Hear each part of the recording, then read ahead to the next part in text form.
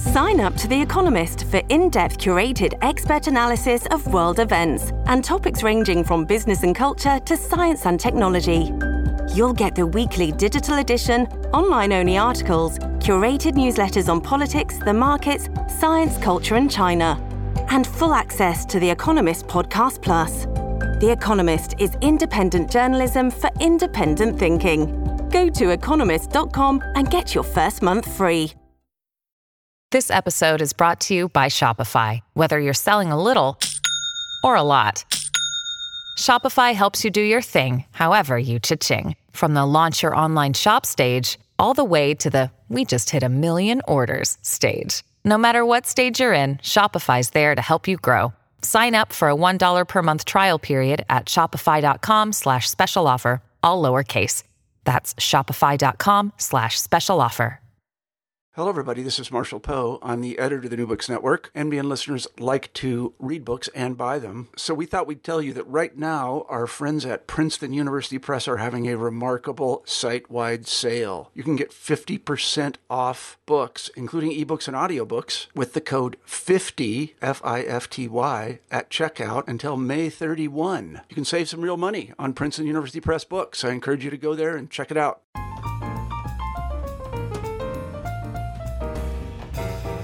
Hello and welcome to New Books in Literary Studies on the New Books Network. I'm your co-host, Annette Joseph-Gabriel. Today, I have the pleasure to talk with Koritha Mitchell about her new edition of Iola Leroy.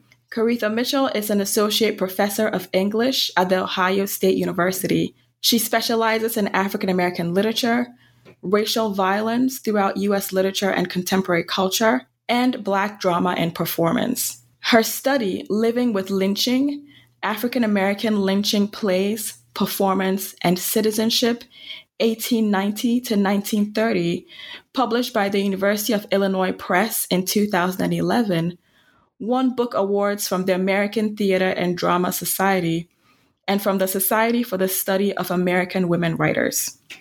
She's currently revising her book manuscript, From Slave Cabins to the White House, Homemade Citizenship in African American Culture. Koritha, thank you for joining me to talk about this new book. Thank you. So I have to start off by saying you're at Ohio State University. I'm here at University of Michigan, so I feel like I have to have a little disclaimer about us having this conversation today. But I'm very excited to talk about this book. So just to give listeners some context, I'm holding in my hands this book that is a lot of things.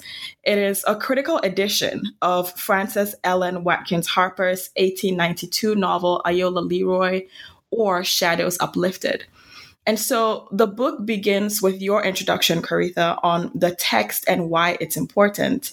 And then there's a timeline of key moments in Harper's life. And then we have the novel itself, Iola Leroy. And then finally, appendices containing a series of documents from the 19th century about slavery and abolition.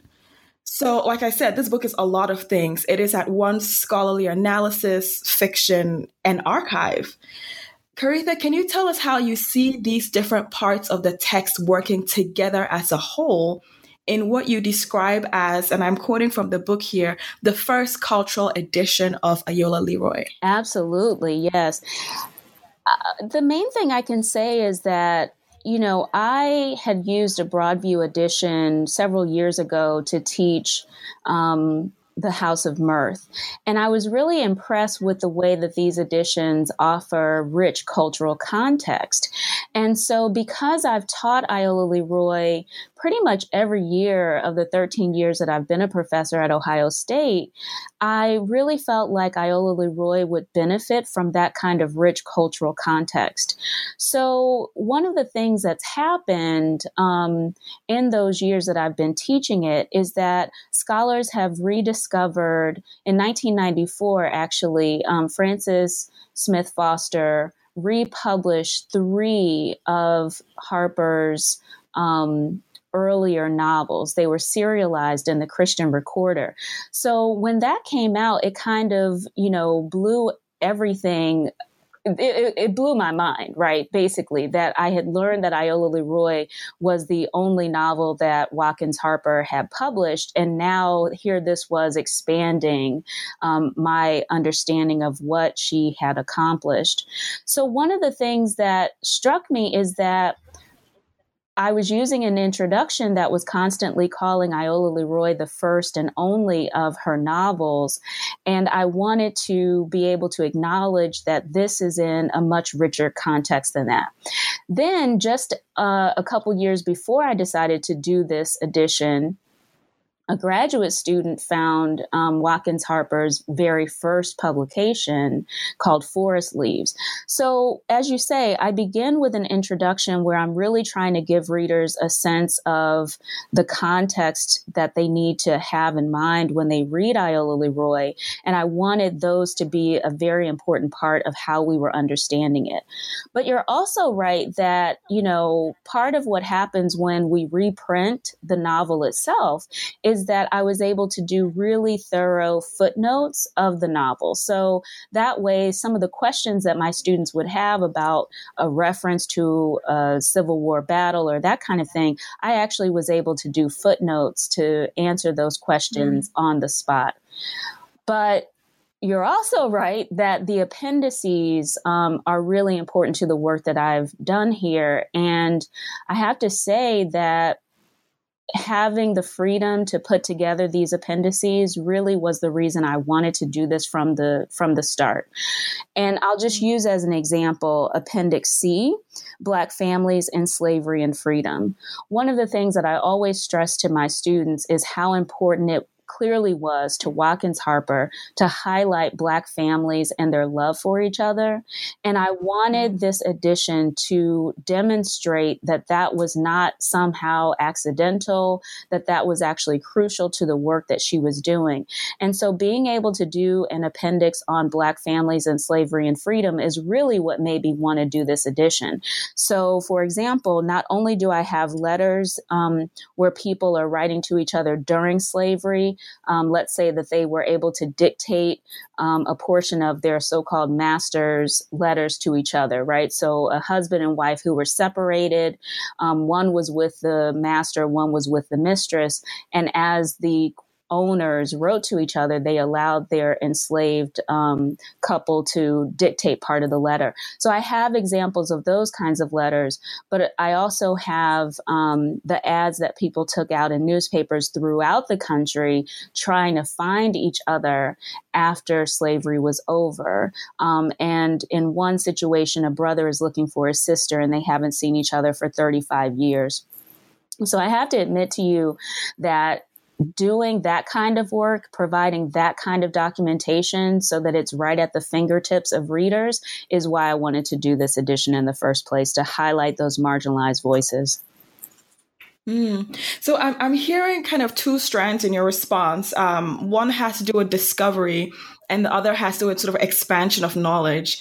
And that was very much the experience that I had as I was reading this book, right? Like on one hand, I discover things about Harper. And on the other hand, I also sort of, I see a lot of your work building on and expanding, kind of using the most recent research to expand what we already knew about Harper.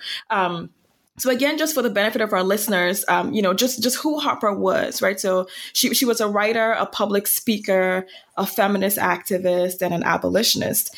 And so with all of those titles, right, the historical record allows us to know who she was on paper. But Koritha, your biographical overview also allows us to get a glimpse of who she was as a person. And I found that really fascinating. So, for example, you offer a brief anecdote about a conversation that Watkins Harper had with a slave dealer while she was traveling alone through the South. And this sounds to me like a terrifying experience. And she says, and this is what is really striking to me, right? The quote that you have here is, she says, "It is not worthwhile to show any signs of fear." And so, reading your biographical overview, we know that she had read Solomon Northup's 12 Years a Slave when it appeared about a decade earlier, and that she was fully aware of the dangers of mobility for free Black people. So, I mean, just given this fascinating and somewhat terrifying anecdote. My question is, who was Frances Watkins Harper? Who was this woman who made such bold choices? Oh my God, what a powerful question. I mean, in so many ways, working on this, for me, underscored how much she really exemplifies what we should be following as a model today, right? So as I think about Black Lives Matter and the the Me Too movement, I'm thinking about the ways that so often people of color and activism around the rights of people of color so often kind of revolves around the violence against Black and brown men, and that the violence against white women is what mobilizes people when it comes to sexual harassment, sexual assault, right? So even though Tarana Burke, a Black woman, started #MeToo, it really seemed to gain traction only when the victims who were being highlighted were white women. So to my mind, Harper represents what it means to recognize how often women of color are erased in our movements for greater justice for all people. To recognize that we're a race, but to keep doing that coalition building regardless. So she is someone who worked very, very deliberately with white women, despite facing their racism constantly. This comes through in terms of, her work on temperance with the Women's Christian Temperance Movement. She has plenty of writing about the many ways that they prove to be racist, the way that Northern white women would capitulate to Southern white women's preference not to interact with Black women, for example. But Harper still said, not only am I going to work with this organization, but I'm going to encourage other African Americans, men and women, to work with this organization. She also encounters Black men who, sometimes diminish the work that she's doing, underestimating the importance of Black club women for their work, for example. And so I just see her as someone who, despite those barriers and despite calling out those barriers, continued to do the work that she saw as important regardless. And so to me, she ends up being a model for what we should all be trying to do, regardless of our background. The other thing that your question makes me think about is she was incredibly successful. Like, even Iola Leroy, it was reprinted 4 times in 4 years when she published it at age 67. Okay. And this is after decades of a career in which she was a sought after speaker throughout the 1850s and 60s, 70s, 80s, right? It's 1892 by the time she publishes Iola Leroy, and she's 67 after having all of these decades of a really successful career. And yet we know so little about her. So in some ways, I feel like she also represents the way that we have to keep doing our work, regardless of whether we are getting the accolades or attention or simply the support that would allow us to feel invigorated to continue to do that work. Like, she continues to do it regardless of how much support she is or is not getting. And one of the ways this came through for me is, and I try to represent this in the introduction, the fact that she, loses her voice, is battling ill health, and still continues to do this kind of grueling traveling and speaking schedule. And so one of the things that I think I also came to appreciate is how her Christian faith inspired her to be tireless in her labor, despite not only those encounters like you described with the slaveholder, but also in the face of her own sometimes challenging health. So one of the things this project made me do is realize how secular I've become in my outlook, that I haven't been necessarily thinking about the role that faith can play for some of the people that I've been studying. And this project made me kind of think about the power of that for someone who was enduring the 19th century. Wow. So I'm really struck by the connection that you just made in your response between, I guess, the context in which Harper is working and our contemporary context, right? And the ways that Black women get erased or fall out of these narratives that are particularly around different forms of activism for equality and for justice. And so I'm wondering how that translates into the 19th century context at the time that that Harper was working. So, like you said, Iola Leroy is first published as a standalone text in 1892. And one of the things that your timeline really helped me to see was what that historical moment looked like. So that's the same year that Ida B. Wells publishes Southern Horrors, and Anna Julia Cooper publishes A Voice from the South. Can you paint a picture for us of that historical context? What is the America in which the novel Iola Leroy first appears? Oh, wow. And that's such a complicated question, too, because on the one hand, there is the historical moment in which it appears. And then on the other hand, it's the historical moment that it insists upon tracing, which, of course, is antebellum on through Reconstruction. But in terms of when it appears, I think you're right to point out that she's writing alongside Ida B. Wells and Anna Julia Cooper. I find that to be a really important fact as well. And I think that my introduction to Iola Leroy was very attentive to that, right? Partly because these are all people who were able to speak at the Chicago exhibition that everyone always talks about.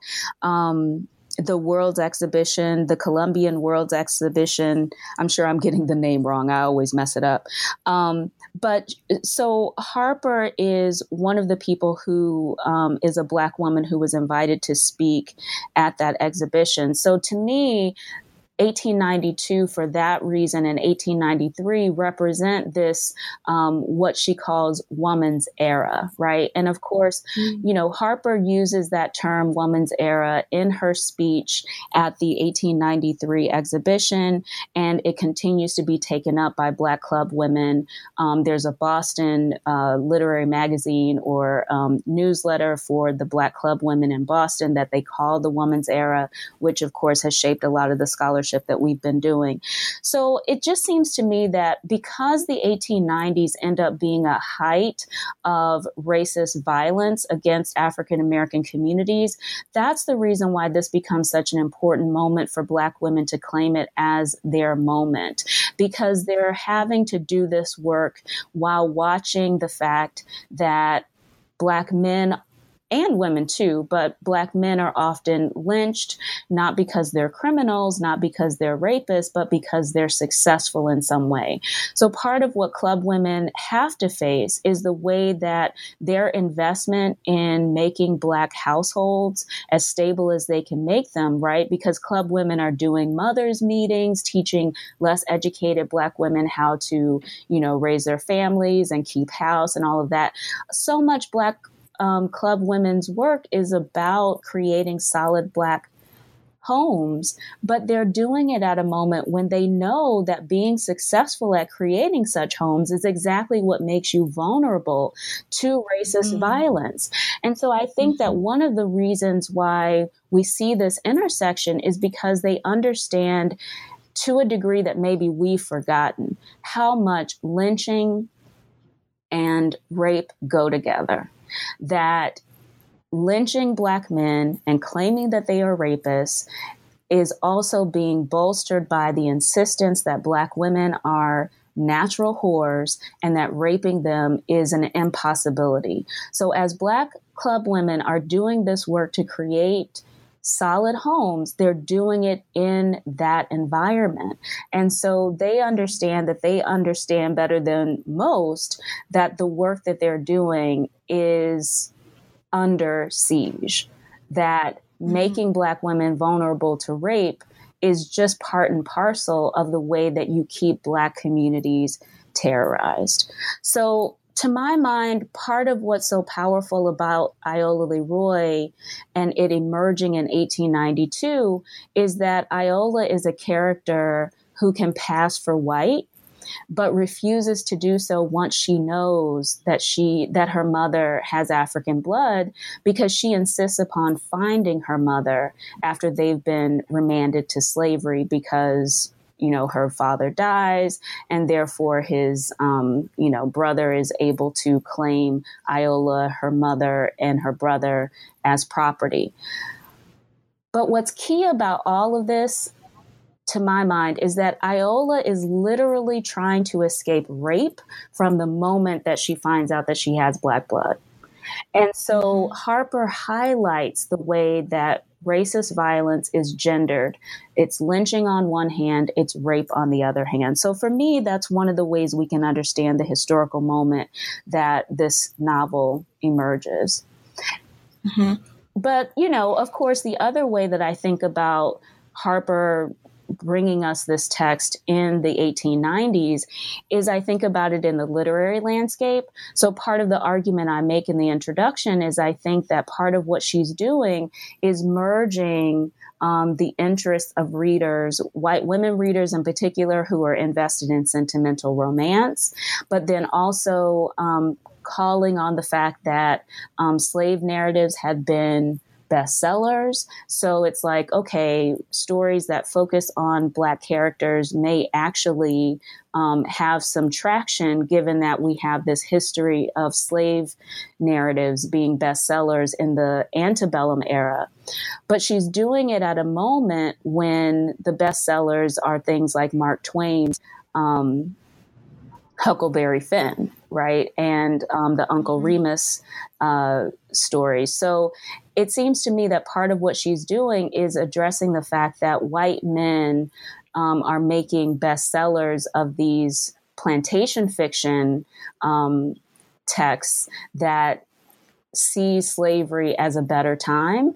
And I feel like what she's doing is giving us a more accurate picture of Black families and communities than what we would get in those plantation fiction examples.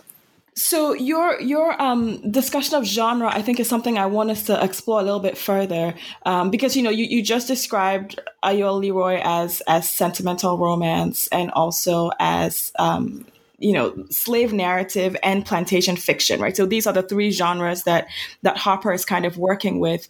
And so I always kind of make it a point to ask people that I interview about genre, but that question gets so much more complex in this conversation because it sounds like Harper is speaking to or envisions three different kinds of audiences, the three different groups of people who read each of these three genres.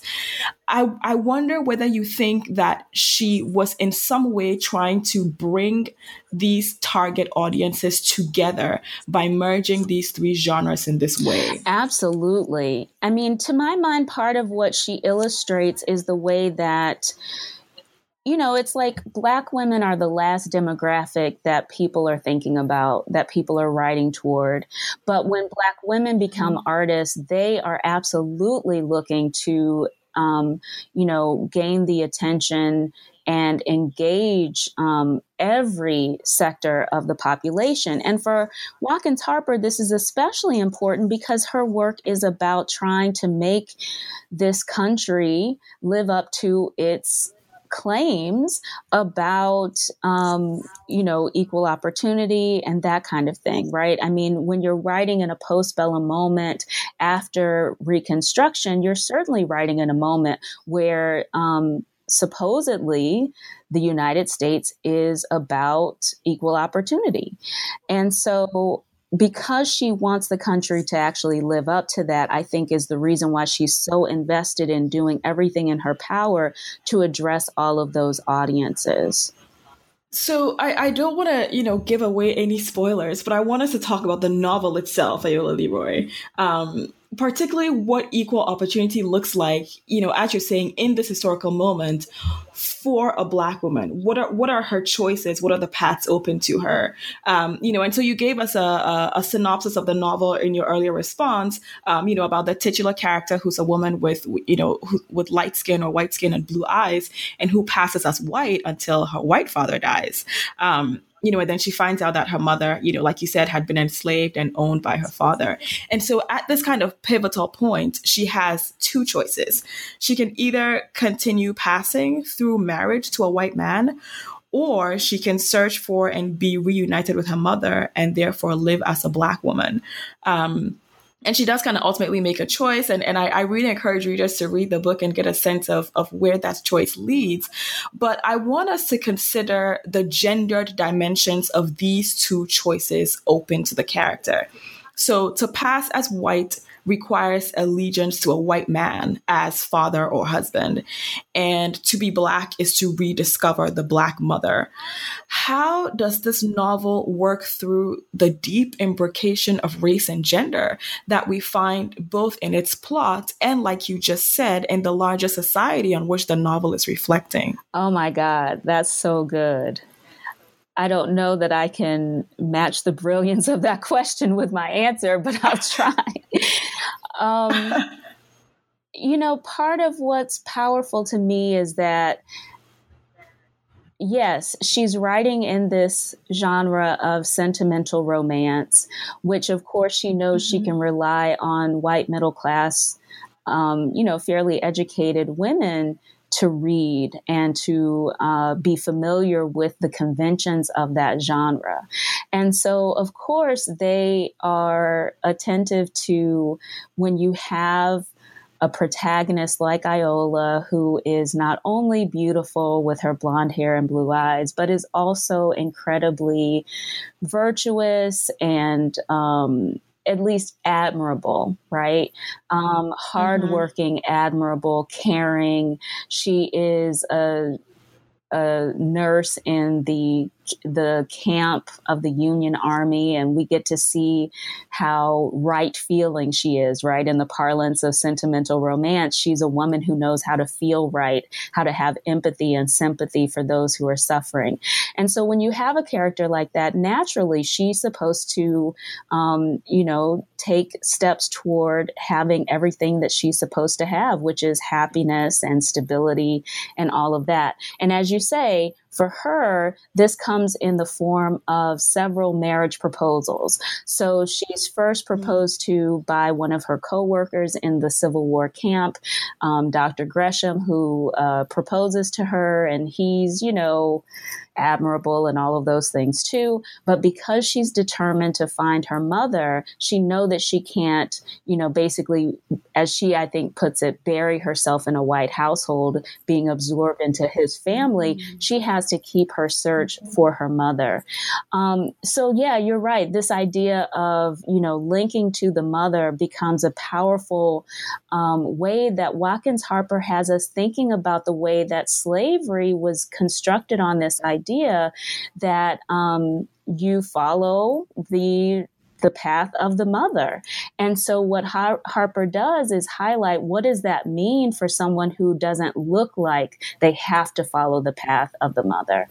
The other part of what your question makes me think about is the way that even though Watkins Harper is using the sentimental romance plot that we think should revolve around marriage, she actually makes a really big issue of Iola's determination to find meaningful work. So first, after the Civil War is over, she starts teaching. We have several chapters in which we get to see what her role as a teacher is. I won't give that away, but we'll get to see her role as a teacher. The school that she's teaching in is burned down. So this is another moment where we get to see something that I highlight in the appendices, which is that, even after emancipation, there are lots of ways that you keep Black people in their so-called proper place with violence against them using their freedom to do things like gain the education that they've been deprived of during slavery. So that school is burned down. And then we see her continuing not only to find her mother, but also continuing to find meaningful work. She works in shops and, is able to do that until coworkers connect her to Blackness, and then they refuse to work with her. And Watkins Harper has us watch her go through, I think it's 4 different positions. And the last of which I think she actually travels and moves to live by herself in order to find that job. So she is on a quest not only for her mother, but also for meaningful work.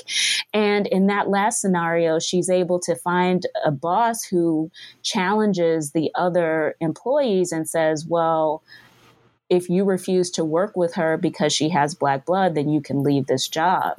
So Harper kind of shows us this path, but then she has problems living. So that if the job discrimination is defeated, then the housing discrimination steps in to keep this supposedly non-white person in her proper place. So that's the other way that I think we can appreciate what Watkins Harper is doing with the sentimental romance, is that she's revising it too by having such an emphasis on, finding meaningful work. Wow. It's really fascinating how those two things come together. So the search for the mother and the search for meaningful work come together as a sort of repudiation of the economy of slavery, right? The gendered economy of slavery. So we started this conversation with you painting a picture of the America in which Iola Leroy first appeared. And we've kind of been building on that picture progressively as we've been talking. And I think that our listeners in general have a fairly good idea of contemporary America. And so the America in which your edition of the novel appears. Why do you think this book, this edition, is important, not just as a work of recovery of Harper's writing, but also for the light that it can shed on race in the United States today? Oh, wow. Thank you so much. One way that I can answer that is to gesture again toward the appendices. There are 2 other moves that I make there that I think are important. One is in the first appendix, which I called Slavery, Civil War and Emancipation, Reconstruction and its Demise. One of the things that I was really careful to do is highlight the confiscation acts. And so part of the reason I think that's important in our current historical moment is that it's an example of how I really want readers and teachers to stop doing what has, I believe, enabled this latest resurgence of white supremacy to happen, right? It seems to me that one of the reasons why white supremacy is having such a strong comeback is that we've so consistently failed to mark white supremacy, white privilege, and also white mediocrity. We've refused to mark the way that whiteness comes with unearned advantage. It's as if we can talk about the disadvantages of Black and brown people, but don't you dare mention that those disadvantages are carved out of unearned advantage for white people. So one way that I feel like that manifests in our teaching is that we constantly teach our classes as if, racism is just proving to be durable. I'm not exactly sure why. I mean, there were nothing but good white people in the North who were willing to end slavery. So it's just surprising that it endured as much as it did. Like, that's the way that we teach. But an example like the Confiscation Acts allows us to recognize that even during the Civil War, when you are fighting supposedly against slavery, there's still a way in which you can see Black people as primarily property. And the Confiscation Acts illustrate that for us very, very clearly. That the very first move is, yes, you can treat these Black people who escaped to Union lines as contraband of war that you can use to win the battle that you're fighting. But that does not mean that you see them as people, and that does not mean that you see them as inevitably citizens. It's only after that second Confiscation Act that I reproduce in that appendix that the possibility of citizenship even emerges, right? So that's one way for us to understand that it is not an accident that the hierarchies of race that we still encounter that they endured, that even in that moment, they were solidified every step of the way, just as they're being solidified now. Maybe another way for us to think about this is, I feel like so often teachers, and I'm talking K through 12, as well as in higher education, that so often we teach U.S. history as if, there are just so many progressive white people, and I just don't know how it is that we've continued to have this racism going on, right? So, for example, Abraham Lincoln. We're all taught to think of him as the great emancipator and all of that. And so part of what I've done is to give us his address on colonization, right? In that second appendix, because it's too easy for us to paint this picture of him as always progressive, and so many white people as always progressive. But the truth is, this is the United States. It's been, built on racism. And even someone that you've been taught is the great emancipator is someone who thought, it would be much, much better if these Black people insist upon being free, they really ought to allow themselves to be shipped outside of the United States. I mean, that's the reasonable thing to do. So when you ask why I think this is important for our current historical moment, I think that moments like that and documents like that help us to understand how we got here. When we teach our history as if it's been nothing but progressive white people who have always been trying to give a handout to Black and brown people, we're telling a very serious lie. And so I'm providing you with the documents to tell a much more honest story, because if we equip our students and ourselves with a better truth, then maybe we can figure out how we can do better in our current historical moment. And to my mind, we can't do better if we're not naming the unearned privilege of whiteness.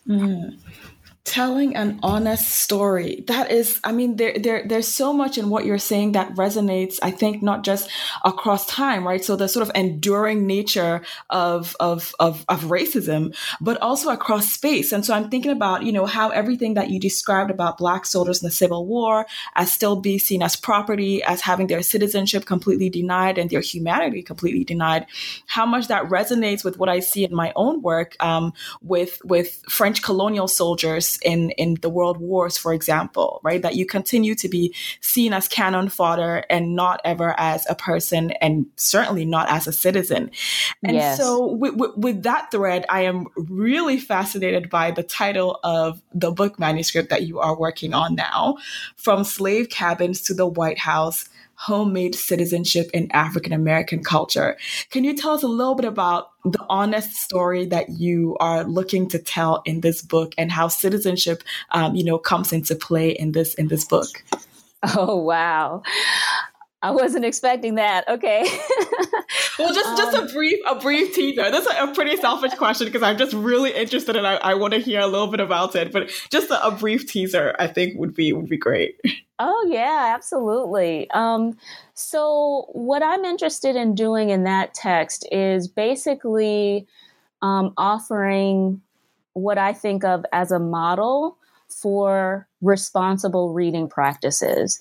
And what I mean by that is, what would happen if we read Black authored texts through the lens of success rather than protest, which is what we typically do, right? So very often what happens is we assume that, especially if a text is engaging with violence, that it's responding to white authored violence.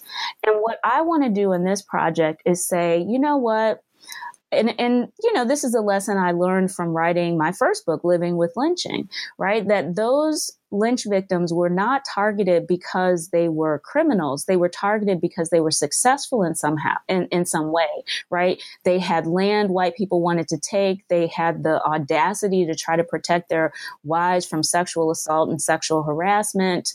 They had the nerve to demand a decent price for their crop, a decent price for their labor, right? So those were the Black people who needed to be put back in their proper place, and their deaths would terrorize the rest of the community to know that they should stay in their proper place. So part of what writing Living with Lynching taught me is that it was Black success that beckoned the mob. So if that's the case, then why don't we read African American literature with an eye toward achievement? And if we do that, part of what we'll notice is that Black people are staying focused on pursuing success. When they do that, white authored violence answers their success to put them back in their proper place. Now, a text that's going to accurately reflect the community will acknowledge that that violence came to check their success, but it doesn't mean that that text is a response to the violence. It's simply recording the way that Black people stay focused on success, and while they're doing that, white author violence comes to respond to them. So what From Slave Cabins to the White House tries to do is to read African American cultural production through the lens of success, watch how faithfully white violence answers that success, and then continue to keep our eye on the ball by watching how Black people continue to pursue success, even while they know that they're doing so will continue to invite violence. So homemade citizenship is my term for practices of making oneself at home, right? So for me, practices of making oneself at home basically means that you're making yourself at home in an environment that wants to remind you that you are never at home here, right? So it's a very United States-based study because I'm interested in what does it mean to watch how people who stayed sort of in the lion's mouth were not interested in thinking about, leaving the country and finding better opportunity elsewhere, but determined to stay here and make a home in this hostile environment. What does it look like to acknowledge their practices of making oneself at home in the midst of that hostility? Reading Black narratives and Black cultural production through the lens of success and making oneself at home. I cannot wait to read this book. And I guess I could be more concrete by saying that the study begins with incidents in the life of a slave girl, 1861, and putting that in conversation with the 1868 narrative, Elizabeth Keckley's Behind the Scenes, or 30 Years a Slave and 4 Years in the White House. So in that first chapter, you're going from slave cabins to the White House, with Keckley having been the seamstress for Abraham Lincoln's wife. So that's the first chapter, which is, solidly in the antebellum period, or in the slavery era. And then I look at Iola, Leroy and contending forces. Then I skip ahead to the 20s and 30s with Their Eyes Watching God and Quicksand. And then the 50s and 60s with two plays, A Raisin in the Sun and Alice Childress's Wine in the Wilderness. Then I look for the 70s and 80s, I look at Kindred by Octavia Butler and Beloved by Toni Morrison. And then I end by looking at Michelle Obama's public persona as a performance text, and looking at the way that her casting herself as mom in chief and the decisions that she makes about hair, clothes, and bodily presentation, all of those decisions say a lot about the United States, right? Say a lot about how racist and sexist the United States has always been, right? Because, for example, if you have to call yourself mom in chief to justify your public health initiative. That says a lot when you were just an administrator at the University of Chicago Medical Center, but that can't be the basis of your expertise. You've got to be mom in chief. So that says a lot about the racism and sexism of the United States. And then the coda is the one thing that I'm still working through, but I think the title for that will be From Mom in Chief to Predator in Chief, and talk about how if we really understand, the violence against Black success, then we won't be so surprised that we had lots of Americans who were just determined to move from mom in chief to predator in chief. Wow. I can already think of like 5 questions I have about this book. So I hope that you will consider coming back to talk to us once the book is out. Thank you so much. That's very kind of you, especially as I'm still working on it. I can take that encouragement. Yes, indeed. Well, I have been talking with Koritha Mitchell about her new edition of Frances Watkins Harper's 19th century novel, Iola, Leroy. Koritha, thank you so much for talking with me today. Thank you so much for having me.